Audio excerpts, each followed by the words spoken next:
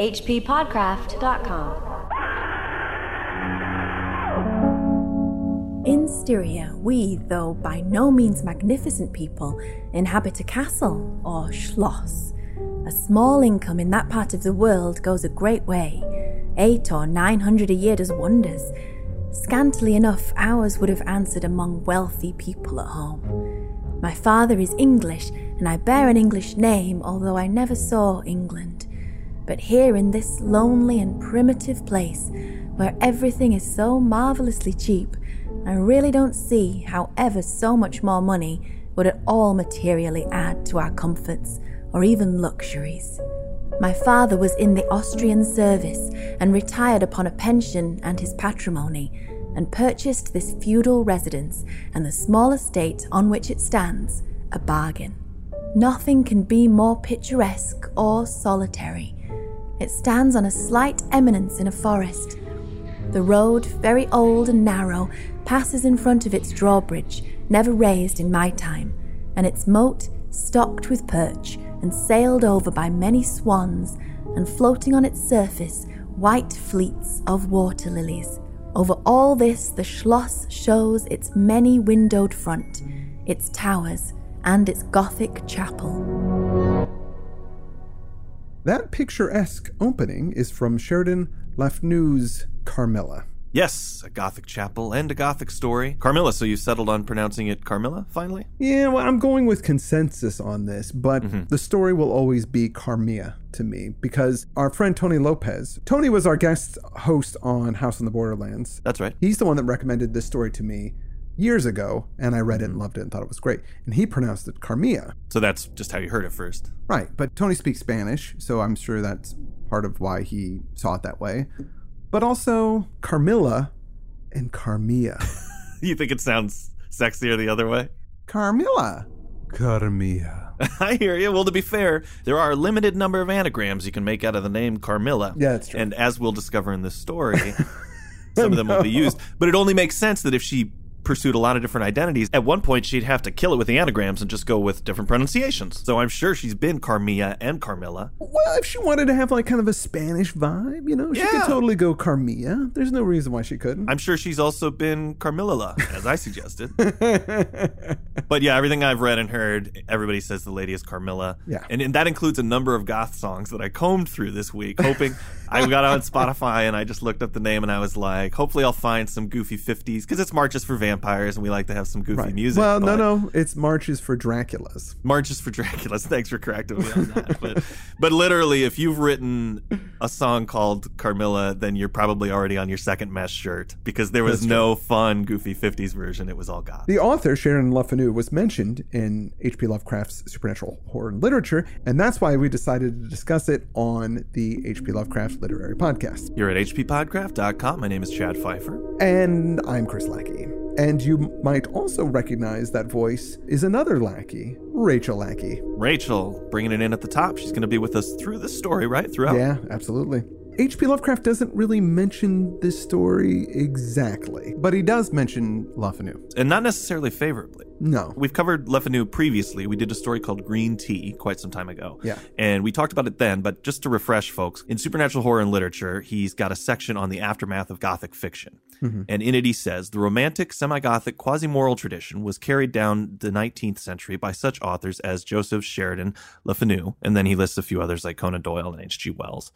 Indeed, we may say that this school still survives, for to it clearly belong such of our contemporary horror tales as specialize in events rather than atmospheric details, address the intellect rather than the impressionistic imagination, cultivate a luminous glamour rather than a malign tensity or psychological verisimilitude, and take a definite stand in sympathy with mankind and its welfare. It has its undeniable strength, and because of its human element, commands a wider audience than does the sheer artistic nightmare. If not quite so potent as the latter, it is because a diluted product can never achieve the intensity of a concentrated essence.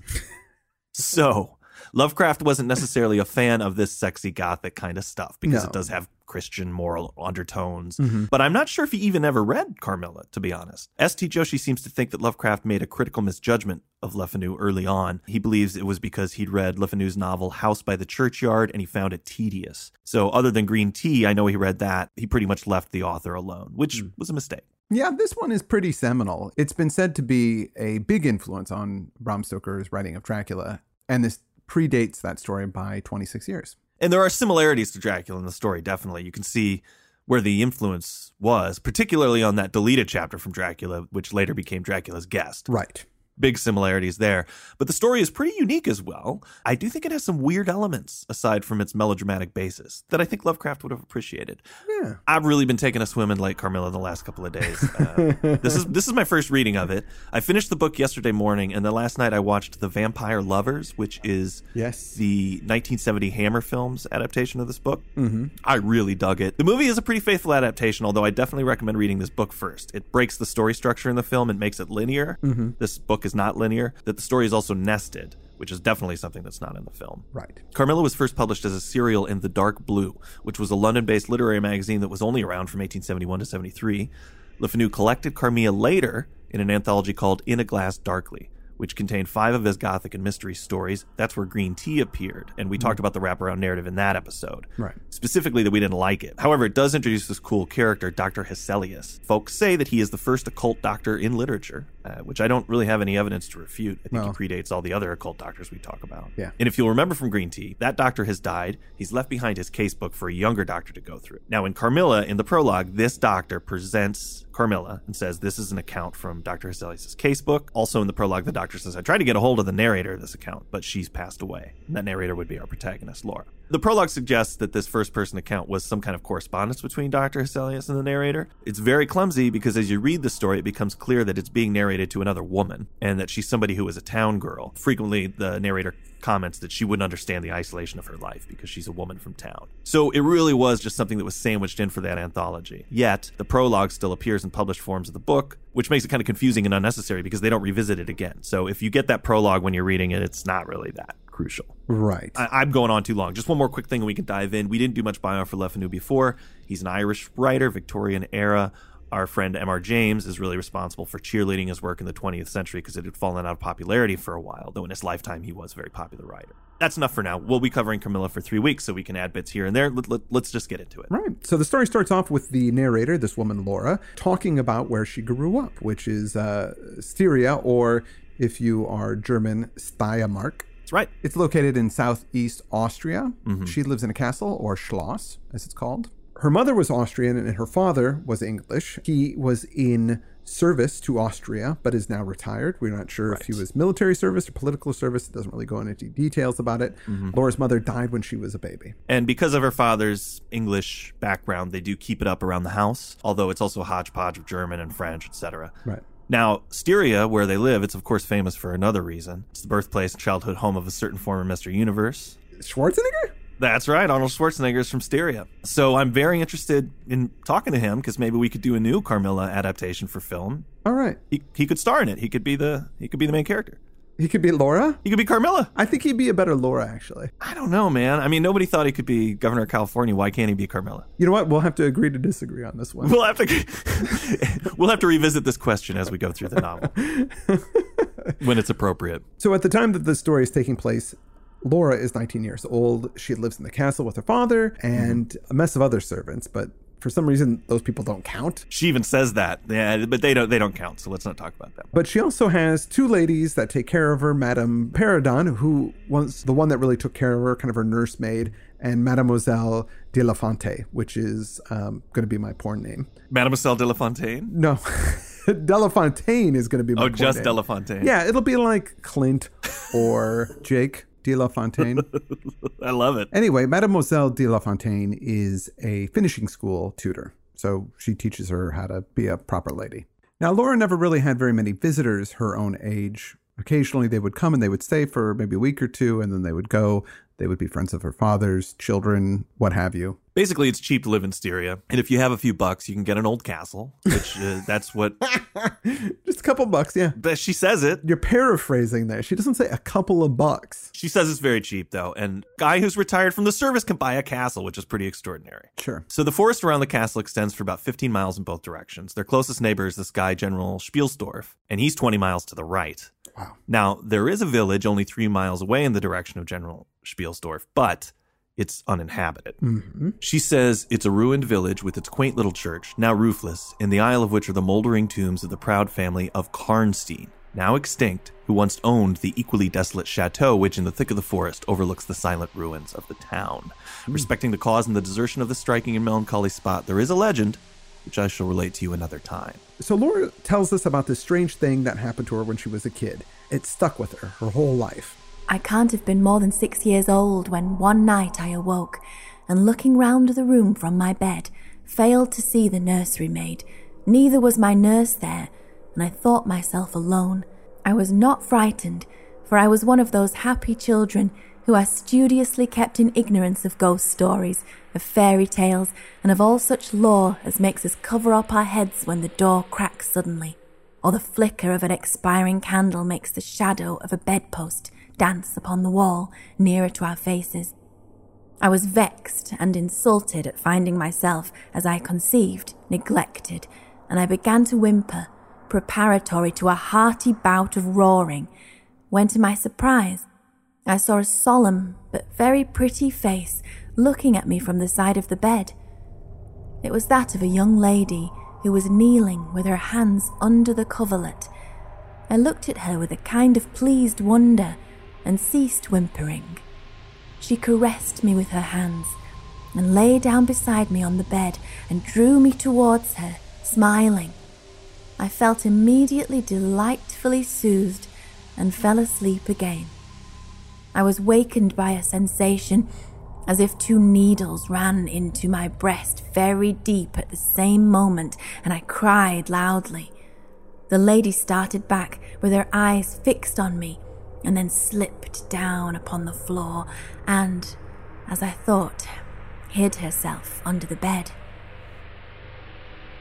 Oh, man. That is creepy. It's pretty creepy, sinking in under the bed like that. So Laura screams and the nurses come in to check on her. She tells them what happened, but they don't see any marks on her chest, so they think she was just dreaming, though one of the nurses says that there is a warm spot and an indentation in the bed right next to her. As if somebody had been lying there. Her father tried to tell her it was a dream, but she felt differently. The following day, the servants got a priest to come and say some blessings, so the servants weren't so sure that it was a dream. They felt, let's just make sure. Let's get the priest in here. For a long time, that was it. Nothing ever like that happened again. And that's the first chapter. And once again, as in Of One Blood, we're treated to a foreshadowing vision early on in the story of the 2 characters who are going to meet.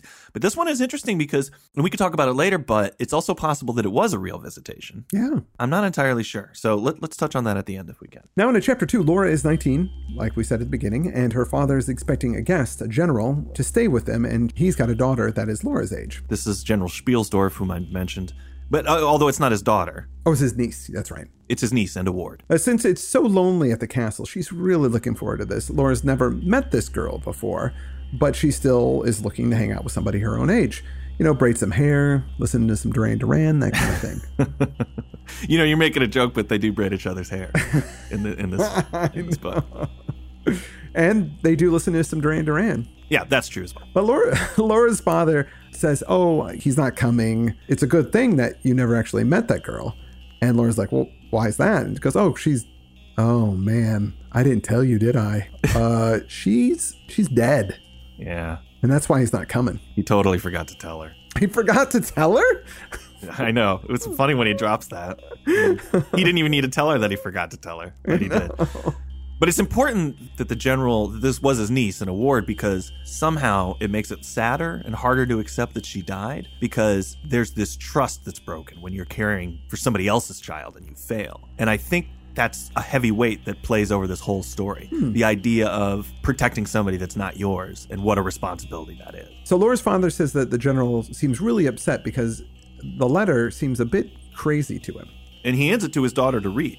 He has no problem sharing it with her. There's a bit of, darling, don't bother your head with all these things in the story, but generally the father and daughter have a pretty good relationship. Laura's more included in what's going on. She's not kept in the dark too much. She's not sheltered. She's not sheltered like most women are in these stories we read. Some of the more interesting bits of the letter that she reads the whole thing, but I'm not going to go through all of it. He says, I have lost her and now learn all too late. I thought I was receiving into my house innocent gaiety, a charming companion for my lost Bertha. Heavens, What a fool I've been. I devote my remaining days to tracking and extinguishing a monster. I am told I may hope to accomplish my righteous and merciful purpose. At present, there is scarcely a gleam of light to guide me.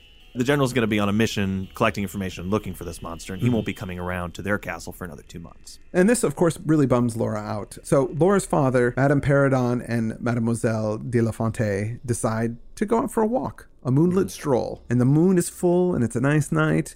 But it's a very melancholy walk, probably because they just got a letter that this girl was dead. And there's this great imagery of mist climbing around the grounds. There's a bridge off to the right under which runs a stream, and the road stretches off in both directions. While they're all out on this walk, waxing poetically, they hear the sound of a carriage in a hurry. They see it moving very quickly, but then it's soon out of control and it falls over in a crash near the drawbridge of the castle. And I know I mentioned this before, but there's this very romantic tradition, and I mean like romance novel tradition, to have the protagonist's love interest enter through some kind of accident like this. Huh. And, I think we can find it starting in Jane Eyre. Right.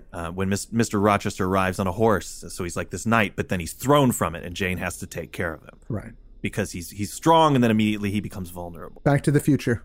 Exactly. Well, I had this English lit professor in college that collected romance novels that had this conceit in, Harlequin romances. And he just had stacks and stacks of books. The guy comes in on his Corvette and it crashes and then the woman has to take care of him. I mean, it's something that has been used again and again. And I thought it was interesting that Carmilla enters in much the same way here. So as this accident happens, Laura covers her eyes, but her father runs to the accident. When she finally looks, she sees the carriage is overturned. When Laura goes over there to see what's going on, there is a stunned young lady lying on the ground and a woman dressed all in black, talking very dramatically. She says, but immediately she broke out again into that theatrical way, which is, I believe, natural to some people. She's a drama queen.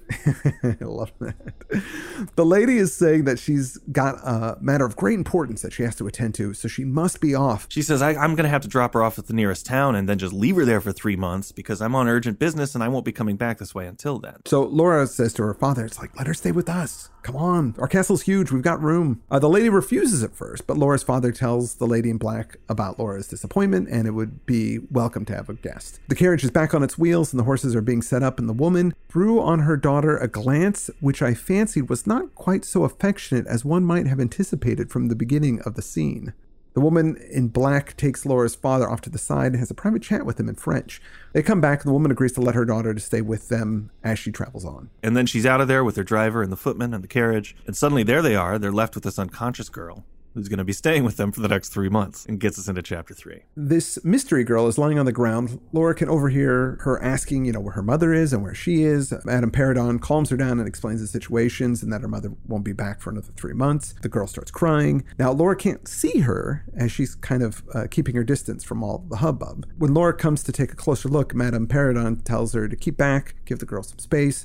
Laura's dad sends for a doctor. The stranger rises and is helped into the castle by the servants. Laura waits in the hall as they take the stranger to her room. Then the madam and mademoiselle return, and they are just way into the guest. They're like, she's so pretty, and her voice is amazing, and she's got the dreamiest eyes, and, all that stuff. Mademoiselle asks if they noticed that other lady, and they didn't. And she says, there was another lady who didn't get out of the carriage, and they describe her as a hideous black woman with a sort of colored turban on her head, who is gazing all the time from the carriage window, nodding and grinning derisively towards the ladies. Yeah, who's this lady? I don't know, and we're never going to find out. She doesn't come back up in the story. It's really strange. Well, I'm curious about all of these people, so let's talk about that at the end as well. The madame also notes that the other servants were totally sketchy-looking guys as well. They look like criminals and not typical servants that would work for aristocrats. They hope the stranger would explain more tomorrow, but Laura's father says, I don't think she's going to give up too much more information. He kind of gives a knowing nod.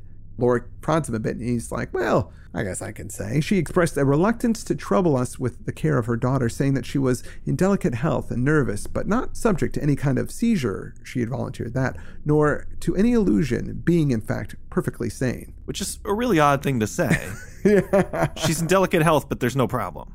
Yeah, no problem, and she's sane. It's like, wait a minute. Nobody was suggesting that she wasn't sane. Why did you bring that up? The woman also said, I'm making a long journey of vital importance, rapid and secret. I shall return for my child in 3 months. but in the meantime, she will be silent as to who we are, whence we come, and whither we are traveling. They're not going to find out anything because this mission is secret, and so the girl can't reveal any details. Very convenient. The father's like, this is all pretty weird, and he honestly says, I hope I'm not an idiot, by doing this. Yeah. The narrator talks to the reader at this point, and this is one of the hints, like I said, that the story's not pointed at a general audience, but it seems to be to one person in particular. It says, you who live in towns can have no idea how great an event the introduction of a new friend is, and such a solitude as surrounded us. Yeah. She's very happy that the girl's there, no matter what weirdnesses are present. So the doctor shows up, he visits with the patient, he returns and says she's had a shock, but she's in pretty good health. Head on up to see her if you'd like, and of course Laura's really excited to do so. And one little cool thing, the bedroom they put Carmilla in, there's a tapestry opposite the bed. Yes. And it represents Cleopatra with the asps to her bosom. Mm-hmm. A little more foreshadowing from the environment. But here's the thing, when Laura gets up there to see Carmilla, she sees her face, and boom, she realizes that the girl she's staring at has the very face of the girl from her vision all those years ago. The horrifying incident that she had when she was 6. Yeah, but as an adult. She wasn't a kid that grew up. It was the adult woman that she saw in her vision is this adult woman that's there with her now. Exactly. And then Carmilla looks back at her and says, how wonderful. 12 years ago, I saw your face in a dream, and it has haunted me ever since. So Carmilla relates her vision. I was a child, about 6 years old, she says, and I awoke from a confused and troubled dream. I found myself in this room I didn't recognize. I crept under one of the beds to reach the window, but as I got out from under the bed, I heard somebody crying. So she climbed on the bed. She says, I saw you. I put my arms around you, and I think we both fell asleep. I was aroused by a scream. You were sitting up screaming. It scared me, so I slipped down under the bed. When I came to, I was back in my nursery. So it's like the opposite version of the vision that Laura had. Carmilla says, I don't know which of us should be more afraid of the other. Ha, ha, ha. And Laura is very put off by this, but Carmilla's on this charm offensive right away. Yeah. She says, if you were less pretty, I think I should be very much afraid of you. But being as you are, and both you and I are so young, I feel only that I have made your acquaintance 12 years ago and have already a right to your intimacy. It seems like we were destined from our earliest childhood to be friends. So she's laying it on pretty thick. She says, I have never had a friend. Shall I find one now? Carmilla's a little weak, so Laura's going to let her rest. She says, I'll have somebody stay with you. But Carmilla says, oh, no. Somebody broke into our place a long time ago. We got robbed. Some servants got killed. So it freaks me out. I sleep alone in a room and I lock the door. So Laura leaves her. She says, good night, dear friend. And Laura's feeling really weird about this quick affection that Carmilla's got for her. Mm-hmm. She says, young people like and even love on impulse, which is true. Yeah, sure. When the next day they hang out again, she says, I was delighted with my companion. That is to say, in many respects. So she ends up liking her. Yeah. But in the next chapter, we're going to find out what these things are that she's a little weirded out by. And this chapter is called Her Habits, a Saunter. This is like my favorite chapter title. Yeah. She describes Carmilla. She's tall, she's slender, she's graceful, but her movements are very languid. And here you see some similarities to Lucy from Dracula. Yeah. That sleepwalking, languid, pale woman kind of description. She has beautiful, thick, long hair that Laura says she loves to braid and play with. Yeah, there you go. Like you said. But I just love this idea of Carmilla being just really languid, just lying around a bunch and being dramatically tired all the time. You know, like, could you change the channel for me? I couldn't possibly bother with the remote.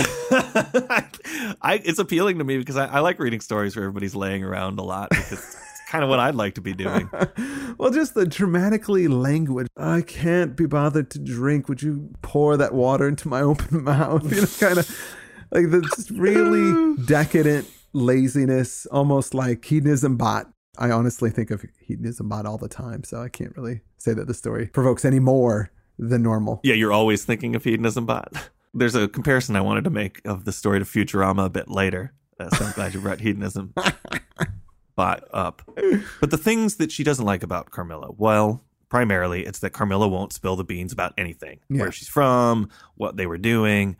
And Laura knows the deal from her father. She's not supposed to say anything. But they're best friends now, and it's really tough for her to not get the information. All she can learn about her is 3 things. First, her name was Carmilla. Second, her family was very ancient and noble. Third, her home lay in the direction of the west. Spain, maybe? That deserted Karnstein village is in the west as well, but... Well, yeah, but Spain is in the west. That's true. A lot of things are in the west. Now, some of the dialogue in this book is excellent. Laura talks about how Carmilla would put her off when she was asking too many questions about her background. And this segment is typical of her evasions. She used to place her pretty arms around my neck, draw me to her, and laying her cheek to mine, murmur with her lips near my ear, "Dearest, your little heart is wounded. Think me not cruel because I obey the irresistible law of my strength and weakness. If your dear heart is wounded, my wild heart bleeds with yours. In the rapture of my enormous humiliation, I live in your warm life, and you shall die sweetly, die into mine. I cannot help it. As I draw near to you, you in your turn will draw near to others and learn the rapture of that cruelty, which yet is love. So, for a while, seek to know no more of me and mine, but trust me with all your loving spirit. And when she had spoken such a rhapsody, she would press me more closely into her trembling embrace, and her lips in soft kisses gently glow upon my cheek. In the rapture of my enormous humiliation, I live in your warm life, and you shall die. Die sweetly, die into mine. I cannot help it. As I draw near to you, you in your turn will draw near to others, and in the rapture of that cruelty, which is yet love. Huh? I'm sold. All right. You converted me on it, bud. I will say that I read what Carmilla was saying there at least 5 times, and I felt kind of dumb because I had no idea what she was talking about. Yeah. And then I read the narrator's next line, which was, her agitations and her language were unintelligible to me. And I laughed about it because I was like, thank God. I do think that Carmilla is purposely speaking nonsense a bit because it has an effect. People get confused and they just kind of go along. It's just things like a politician would say where you're using lots and lots of words to get away with saying nothing. Exactly. And then people go, well, that sounded right, I guess. Certainly sounded above my pay grade, so I'll go along with it. Totally evasive stuff. And that's what Carmilla is doing. She's just totally throwing all the stuff at her, confusing her, and then making her forget what her original question was. Which is good because she also is loving her up. It's interesting. Laura comments on Carmilla's embraces. Mm-hmm. She says, I kind of want to get out of them, but then I find myself hypnotized and unable to do it. There's some good writing here. It says, in these mysterious moods, I did not like her. I experienced a strange, tumultuous excitement that was pleasurable, ever and anon, mingled with a vague sense of fear and disgust. I had no distinct thoughts about her while such scenes lasted, but I was conscious of a love growing into adoration, and also of abhorrence. I know this is a paradox, but I can make no other attempt to explain the feeling. I mean, you're really getting this direct lesbian relationship here in the book. It's not masked or hidden, or Carmilla is a predator. And Laura is expressing, maybe I'm into this, but I'm not sure if I am into it. Well, that could be the thing, too, is where obviously homosexuality is not something that was necessarily condoned or even legal at the time the story was taking place. So maybe that could be her confusion as well. It's like she's having sexual attraction to her and doesn't know how to deal with that. Actually, that is definitely going. There's a section later, but listen to this. This is another pretty intense paragraph. Sometimes after an hour of apathy, my strange and beautiful companion would take my hand and hold it with a fond pressure, renewed again and again, blushing softly, gazing in my face with languid and burning eyes, and breathing so fast that her dress rose and fell with a tumultuous respiration. It was like the ardor of a lover. It embarrassed me.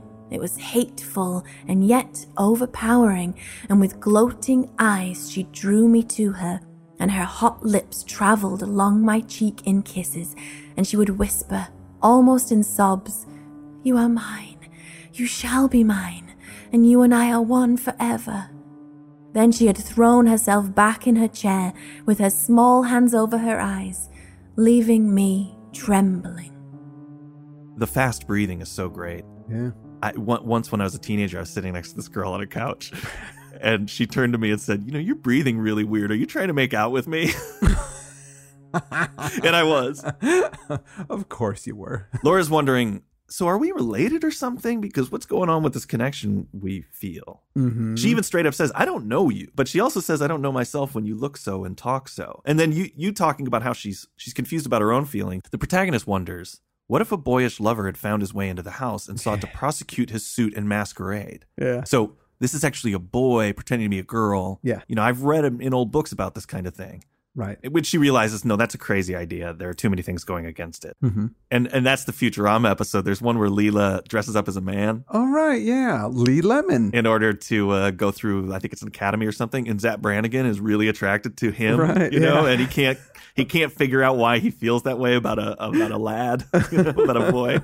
Now, Carmilla's not always this way. It just happens occasionally. Yeah. And then the rest of the time, she's a pretty normal girl. She's always languid, but fairly girly. And then Laura comments on these other odd habits she has. It says she used to come down very late, generally not till 1 o'clock. She'd take a cup of chocolate, but she wouldn't eat anything. When we'd go out for a walk, it was just a mere saunter. And she always seemed exhausted would then just return to the Schloss pretty soon or just sit on one of the benches. So for her, daylight's not a problem. Mm-hmm. Now, one day when they're out for one of these walks, a funeral passes by and the people in the procession are singing a religious hymn. And that brings out a really strange reaction in Carmilla. But we should save that for the next episode. We should. We're running out of time and we're not making good progress in this story. It's so good. We're talking about it at a much slower pace. We're going to have to pick it up as we go. We will. And I'm sad because there were a couple of things after this episode that I wanted to talk about. Mm-hmm. One was that vision at the beginning. Was it a real connection between the two of them that was simply a vision? Because they're both, 18, 19 in the vision. But we assume Carmilla's always 18 or 19. Well, they're not both 18 or 19 in the vision.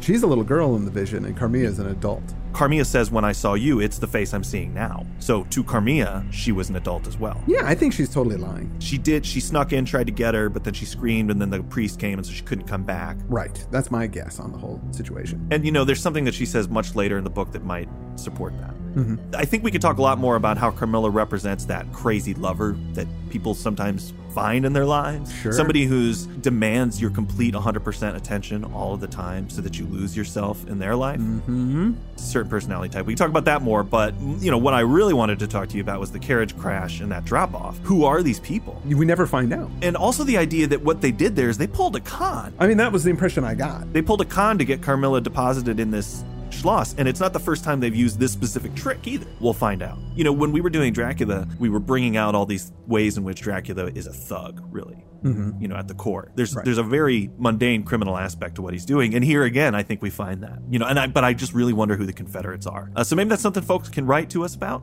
over the next week. I want to thank our reader, Rachel Lackey. She is amazing.